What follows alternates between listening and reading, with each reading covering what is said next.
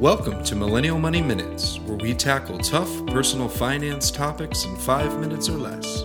With your host, Grant from MillennialMoney.com and Matt from DistilledDollar.com. Hey everyone, super stoked to have Jonathan Lawless from Fannie Mae on the podcast today.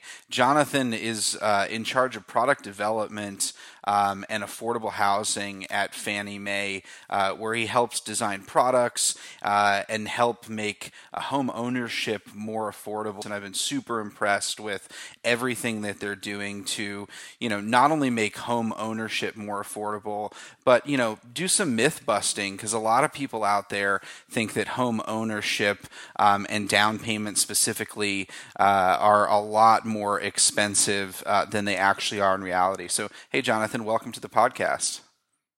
Hey, thanks a lot, Grant. Really excited about the conversation. And of course, it's a core mission of ours here at Fannie Mae. And we want to make sure that people know what their options are, especially young people who are aspiring to invest in a home. So excited to talk to you.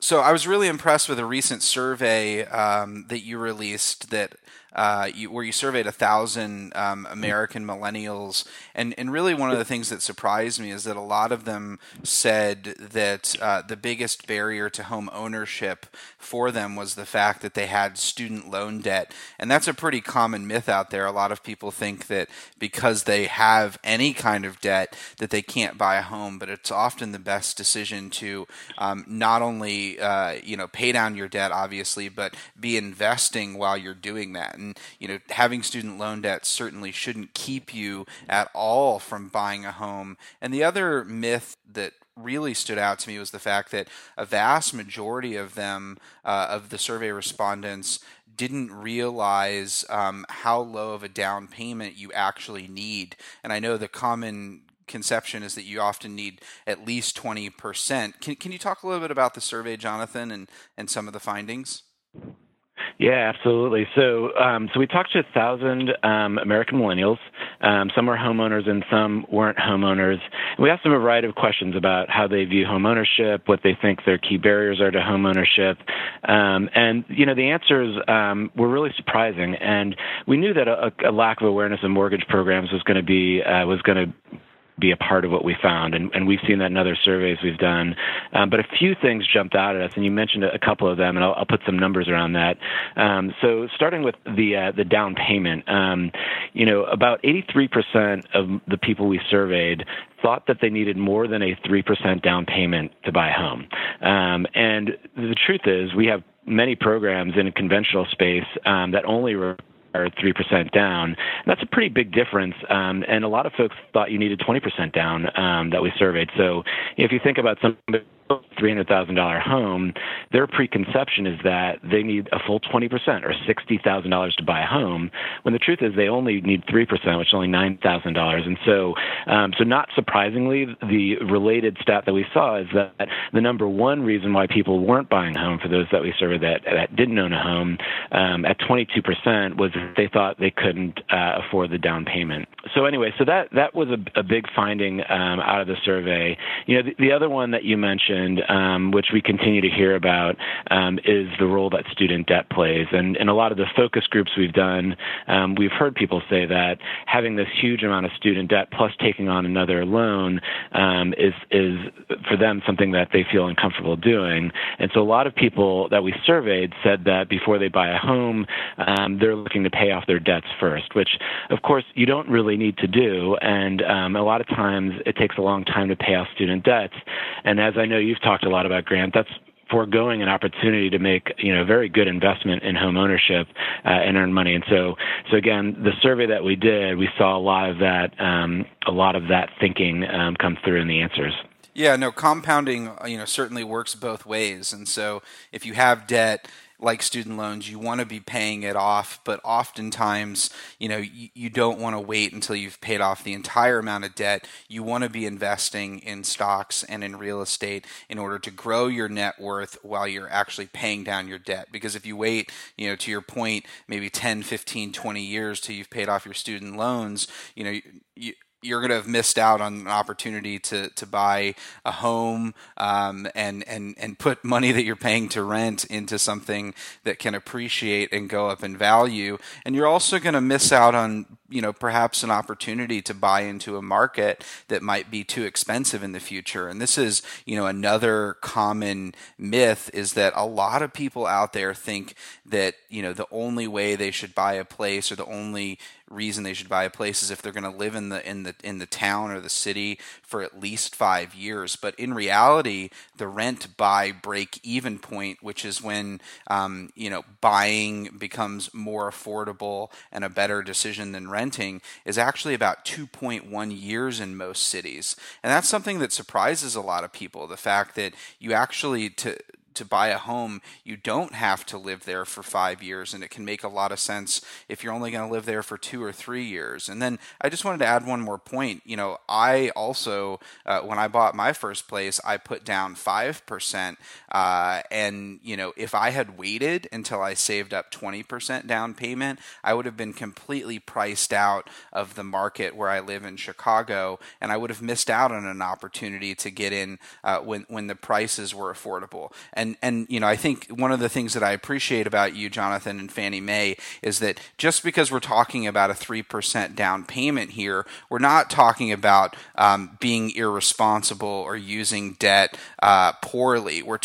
If you're not secure in your job, it might not make sense to buy a home. What we're talking about is the fact that it takes less money than you likely realize to buy a home, and it can be a really, really good financial decision for you. You want to talk a little bit about that?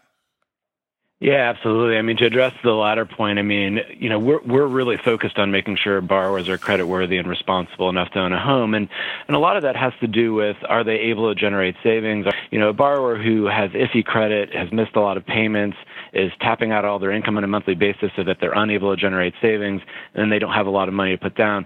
Those are a series of risks in which, Fannie Mae doesn't like to see, and that application is unlikely to get approved by a lender. And so we really look for at least a couple of indications that the borrower is ready and creditworthy to own a home. Now, the 3% thing, first of all, that's a considerable amount of money if you think about closing costs. So it already indicates that the borrower is bringing money to the table. They're making an investment. It takes time to save up that money. And what's really critical for us is that they are able to budget and save money over time. And so another thing too, Grant, to your point, a lot of people think that you get to save up a lot more and then they put all that money into buying a home and leave themselves with very little afterwards. And that's really a concern for us too, because as you know, things happen when you're a homeowner. You need to replace things. And if you don't have money that's saved up or are unable to save, then that becomes a challenge. So that's really a critical aspect that we think about in terms of our underwriting policies and the like. And so to your other point, we're not here to give financial advice, but at the end of the day, people buy homes for a variety of reasons. Some because they want long-term stability, and some buy homes as an investment. And the one thing we always encourage people to do is to listen to folks like you who give the background and details that you need to think through in order to make that decision, right? That break-even point of 2.1 years in a home is reliant on home prices growing. And if you do your research and think that it's a worthy investment and risk to take, then that can really pay off. It could be even a shorter payoff period. And we see that home price growth in a lot of communities right now. There's just not enough homes for people to buy, and home prices continue to go up. But people need to think about all the different aspects, the programs that are available to get a mortgage to buy a home, the sort of ongoing cost of owning a home, and then, to your point, the upside and the benefit of owning a home as a financial investment as well. Yeah, it can be really scary. Buying your first home is literally one of the most important financial decisions you'll probably, make in your life, or at least up to, this point. And I think, that both scares people and just the, I wish it wasn't called sort of mortgage debt. I wish it was just like mortgages, because just that debt word, that modifier, I think scares off a lot of people. But what they don't realize is that, there's good and bad debt. Mortgage debt is not credit card debt. Mortgage debt, you're investing in something that, to your point, not only has the potential to grow, but you can live in it. It's you can put down roots. And at the end of the day, it can often be a wiser financial decision to what's essentially using someone else's money, the bank's money, and your own money to buy into a market if you can afford it, if you're credit worthy,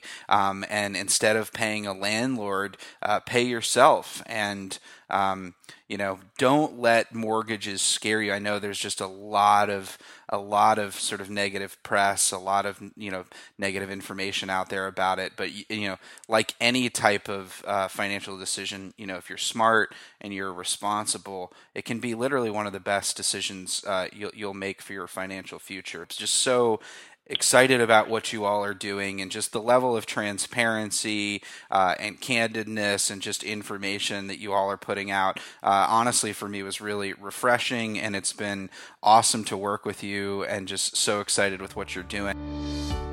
Thanks for listening to Millennial Money Minutes. If you liked this podcast, please leave us a review on iTunes and subscribe. If you want us to cover a specific topic, use #MillennialMoney on Twitter, or visit millennialmoneyminutes.com.